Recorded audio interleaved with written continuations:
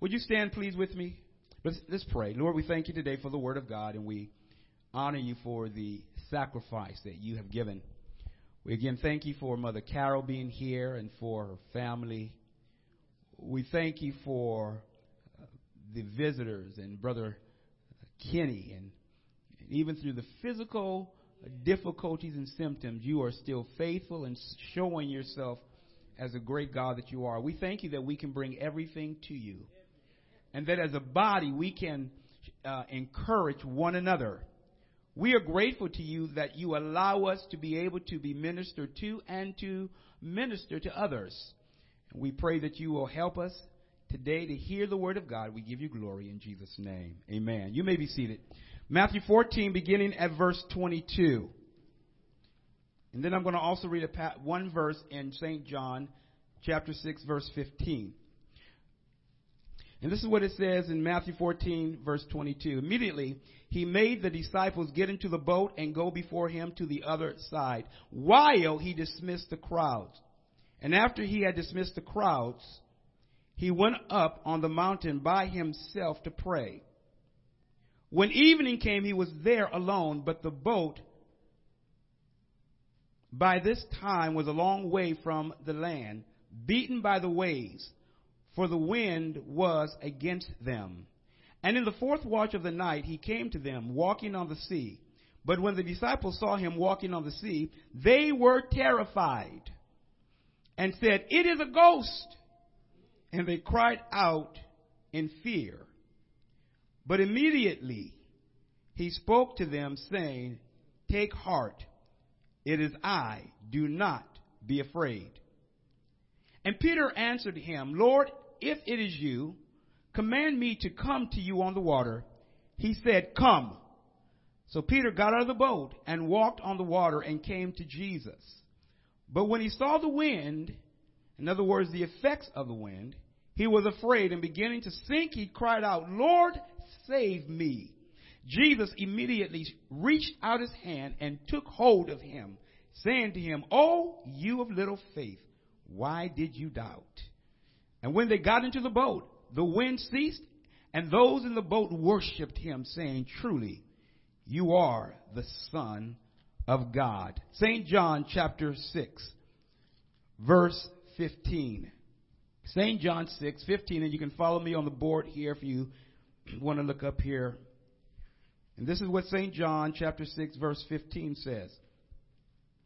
"Perceiving then that they were about to come and take him by force to make him king, Jesus withdrew again to the mountain by himself."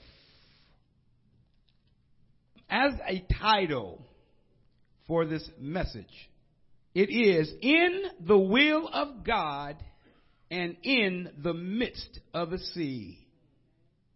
In the will of God and in the midst of the sea. Let me say a few things. Last week we were studying from the four different accounts of the gospel that each of the gospels has the story of Jesus feeding the 5,000. But when it comes to the matter of Jesus going out to walk on, or going to the disciples when they're in the boat, Matthew, Mark, and John record that. Now, I don't believe I'm going to get through all of this, but just let me give you a few things as I give you the first point and head into the main body of the message. Matthew is the only gospel to record Peter walking on the water. None of the other gospels records that incredible event but Matthew. Matthew and Mark do not mention why the compelling of Jesus for the disciples to go get in the boat after he fed the 5,000. If we can take the snare off. Only John records the reason why. There's not the compelling reason given by Matthew nor Mark of why they were sent to the boat. One of the things that, let me also mention this, is when we consider the disciples, They were initially sent over to the other side after John had been beheaded and after the disciples had come back from being sent out 2 by 2 and they came to give their report. Jesus said, go to the other side so you can rest. But when they got there, the crowd seeing them, they all came to Jesus, and Jesus had compassion on them, and he began to teach them and to heal them. The disciples we mentioned last week said, okay, it's getting late, Lord. Time for those people to leave and go get something to eat because we are in a desolate place.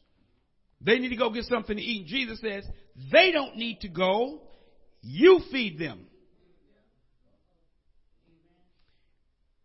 And the Lord, and you look at some of the accounts that we just referenced, he gave the statement to Philip. He said to Philip, how are we going to get enough bread to feed these people? But he already knew what he was going to do. We now come to the place now where the crowd has been fed, and the Lord now urges the disciples to leave. And I mentioned last time that we have a problem brewing and that we would look at that this week.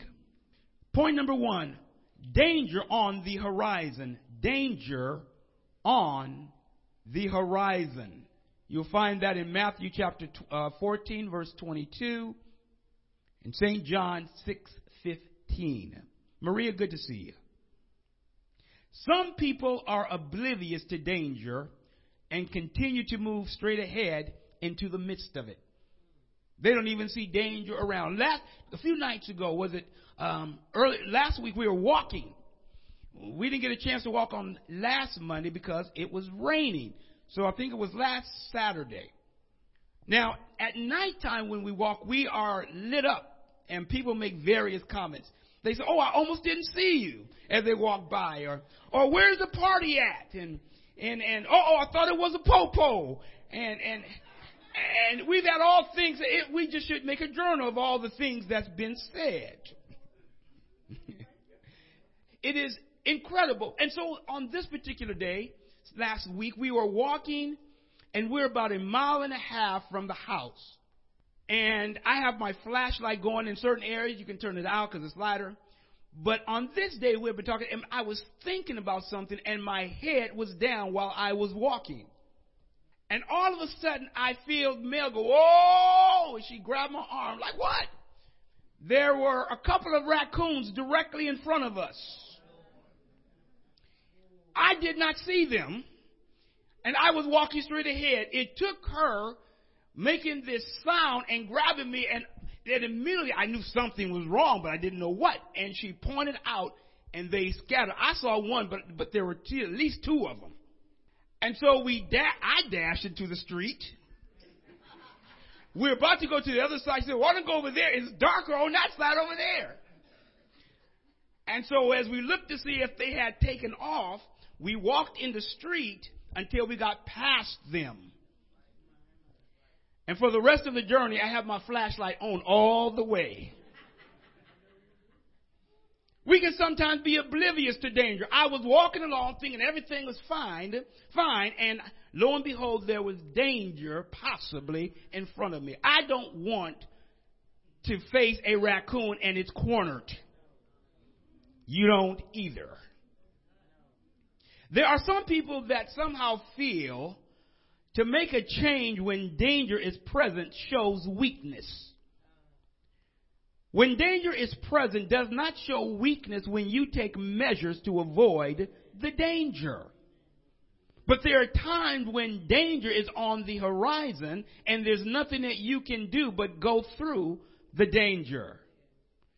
Danger often suggests that dramatic steps need to be made to avoid or to avert further danger. You see, if you don't sometimes move out of the way when danger is there and you keep going, you will find yourself in a worse situation. It is oftentimes people who don't learn from the dangerous situation that they've been in that they go right back into it again. They don't learn, and so they head back into the same thing again. It was Jesus who perceived that after the feeding of the 5,000 plus the children and the women, that danger was on the horizon. But you don't see that necessarily when you come to Matthew and Mark, but you see it in the book of John. The Lord told his disciples to immediately, in Mark, get into the boat and go to the other side. You see, the people had just had their stomachs filled. You know, there are a couple of things that happen when people have food. When they become satisfied, they sit down or stay sitting down if they're already sitting and fall asleep. Most people, a lot of people will get, after a good meal, will sit back and put their head back and go off to sleep. And then there are times when people have had their fill that they'll go and decide that I'm going to go out and do something, just going to leave because I've had my fill. I'm going to go out now and get into some trouble. Not everybody, but some people. You see, Jesus, when he performed miracles, it was never for the purpose or the intent for people to go and do their own things.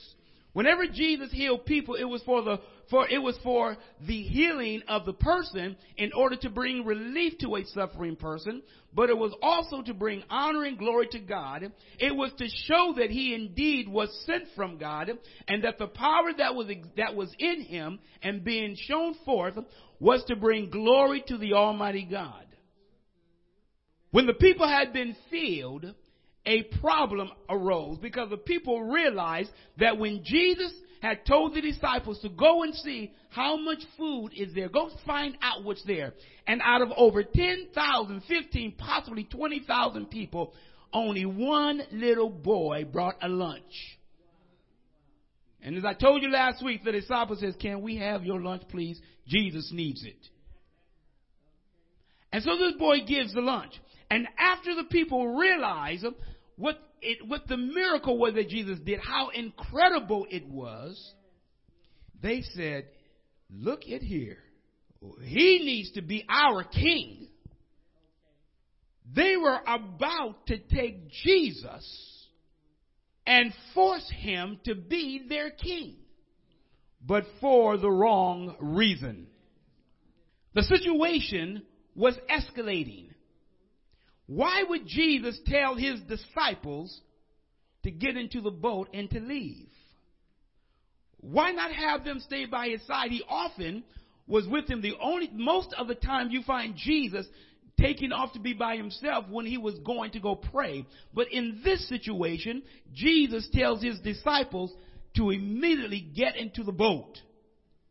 I don't believe the disciples knew or observed that danger was on the horizon. I don't believe they knew it. I don't think they saw what was happening with this group of people, the mob. I told you that it's not good for some people to be in a mob scene, because all they'll do is start participating and say, "What are we doing? Why are we doing this?" Throwing rocks through windows. What's happening? Throwing another rock. Turning cars over, setting fires. Don't even know why they're rioting. But they'll be out there making and doing all types of chaos, making chaos, and don't even know the reason why. And this is what we are looking at possibly here as this group sees the miracle that Jesus has done and their bellies filled. They are about to take Jesus and make him king, the Bible says, by force. Now what Jesus does, he tells his disciples, "You go and get into the boat and go to the other side." What was the issue that these individuals were looking at? You see, they were under Roman rule. They were not liking Roman rule. They didn't like being under Rome's rule. And so they thought, if this man with this type of power that we have observed, how incredible he is, can be the king, he can overthrow the Roman government, and we can be free of them. And so you got to realize they probably had a few Barabbases in the group. You got to realize that they had a few troublemakers in the group, quite possibly. And they're going to come. Now, the disciples or possibly sent away because, one, it is possible that they would have felt the need to protect Jesus or to fight on his cause. That's possible. But there seems to possibly be more of another reason, a different concern. They were vulnerable to joining the mob and saying, yes, Jesus, why don't you become king? And they would have sided quite possibly with the group. And Jesus could not have that. They were in a vulnerable state. So Jesus sent them away, and he alone deals with the crowd and the crisis that's brewing.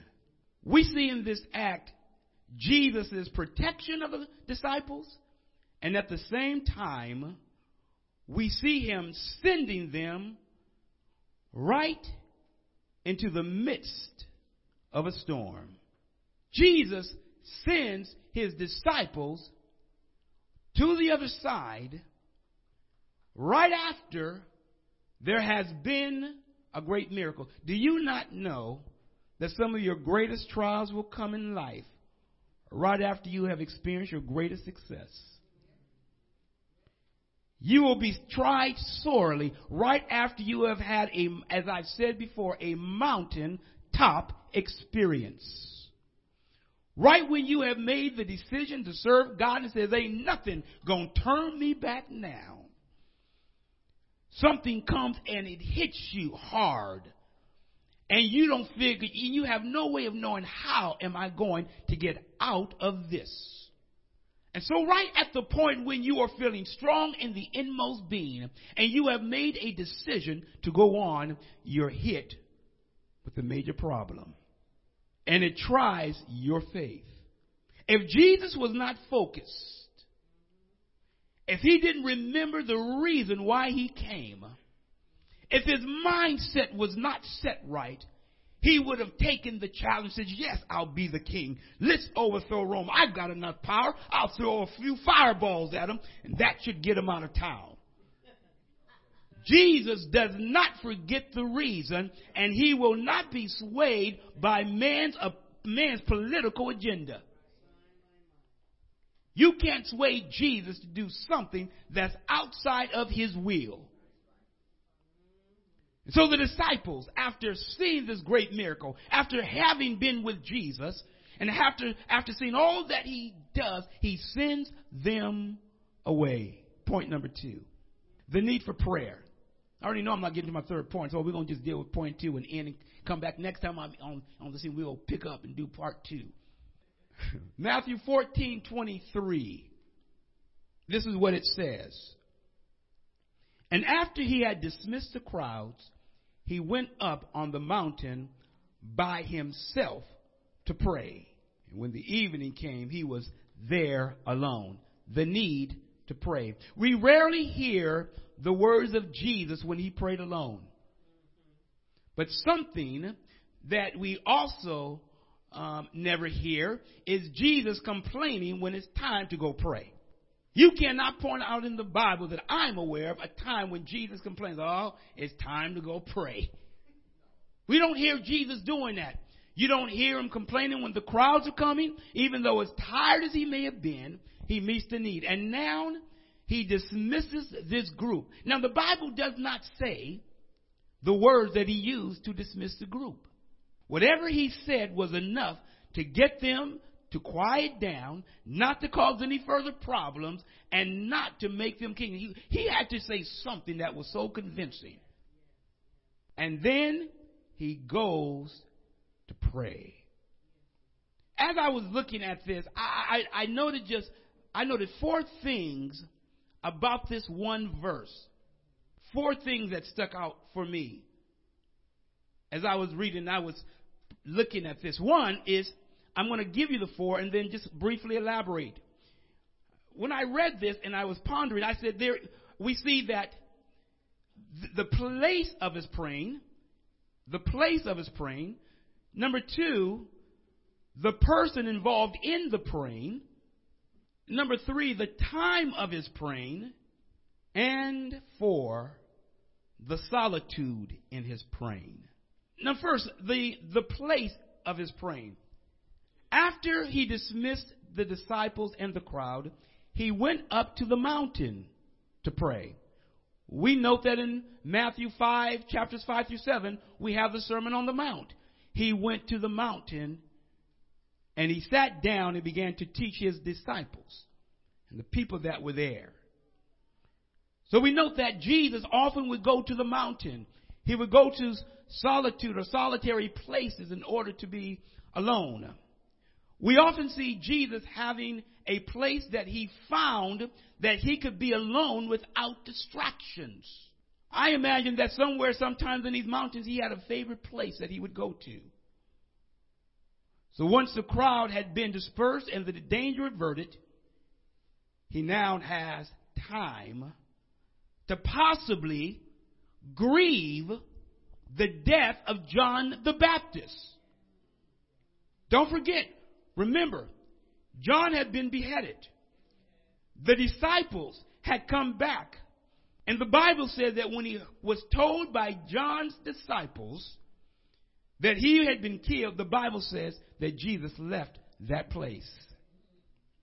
But as soon as he got to the other side, he didn't even have time. So I'm assuming that when he went to the mountain, that it was possibly a time of reflecting on John the Baptist, to grieve his loss of his relative, his forerunner.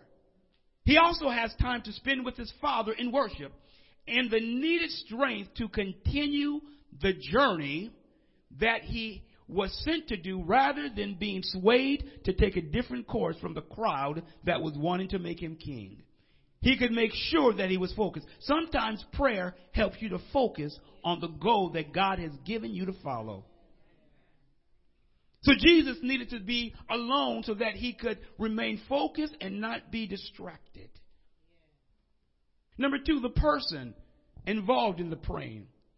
It was Jesus who prayed. I'm convinced that we really do not grasp the significance of Jesus praying while in his human body on earth.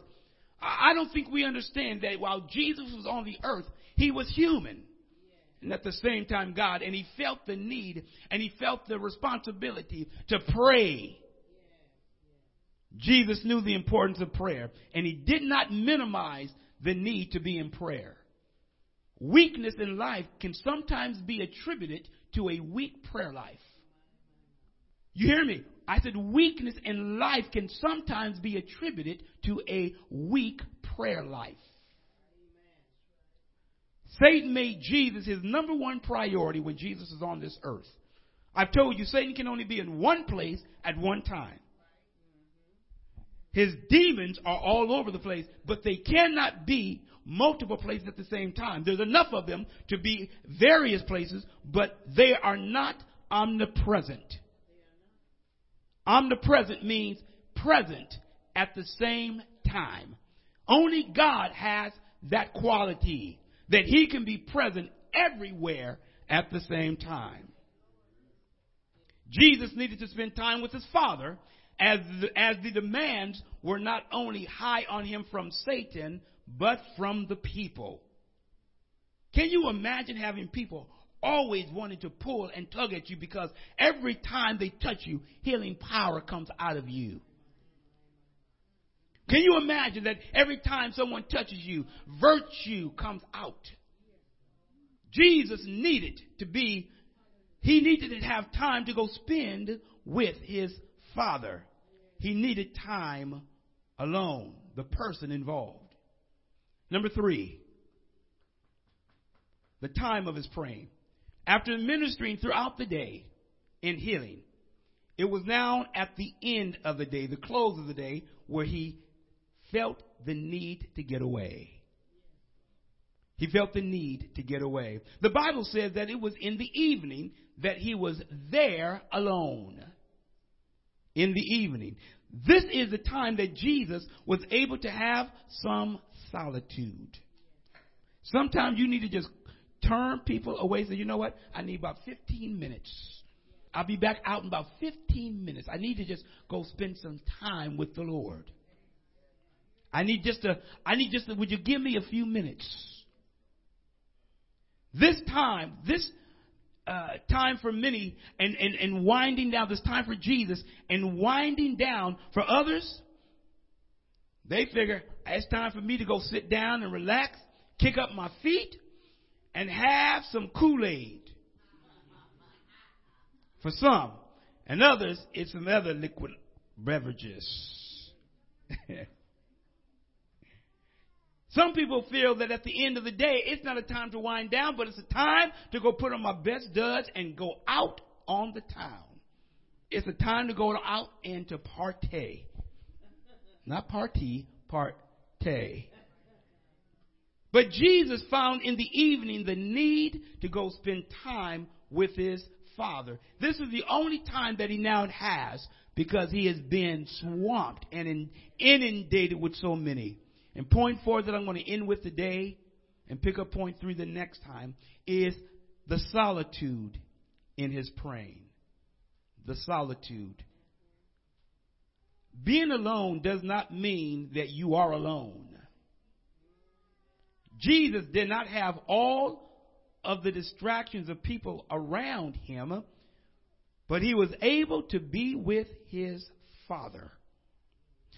I am convinced that solitude in prayer is a good thing oftentimes. There is a time for corporate prayer, but there is not the time for solitary prayer all the time. There's a time for all things. Some people say, I always just pray by myself. I don't feel the need to go pray with nobody else. No, you need to go pray with other people at times, but you need some time alone. Jesus felt the need to be in a place where he could be away from everyone and there could be solitude. He could have solitude in his praying. Now, I say this as I bring this part of the message, part 1, to a close, just because of the time that it is. You see that in the will of God, there's times when you have to go out into the very midst of the sea, and we're going to look at that next time. That in the midst of the storm does not mean you are out of God's will. Sometimes it is in the midst of your prayer that you get renewed in your body. You get renewed in your spirit. Lord, thank you for confirming that I am in the will of God. I was thinking because of all the things that were happening that somehow I must have moved out of your will. But I have to imagine that in his solitude, with the distractions away, he is now able to focus once again on that relationship that he has with his Father. I tell you, people, we need to take note of what Jesus did. He always sought this time to be with his Father.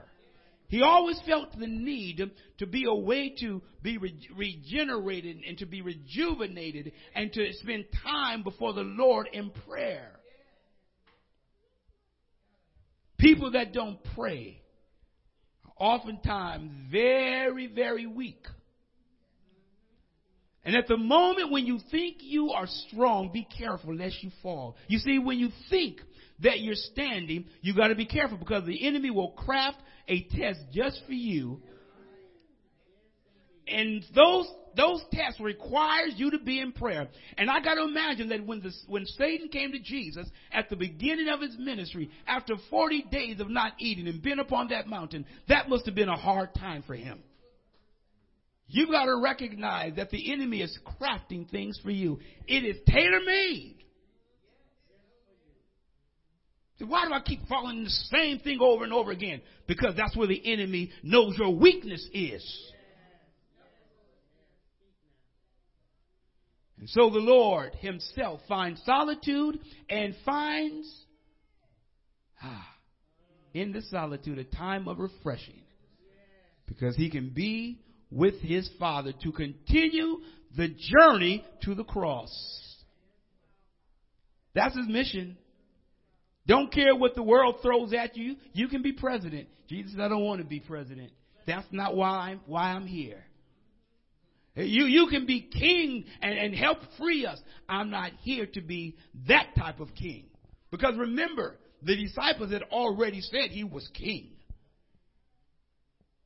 But he won't shortchange you because he had you in mind when he came here. And if he had taken a different route, you would not be given the opportunity to be with the Lord in glory. So he would not shortchange you. So he felt the need to spend time in prayer.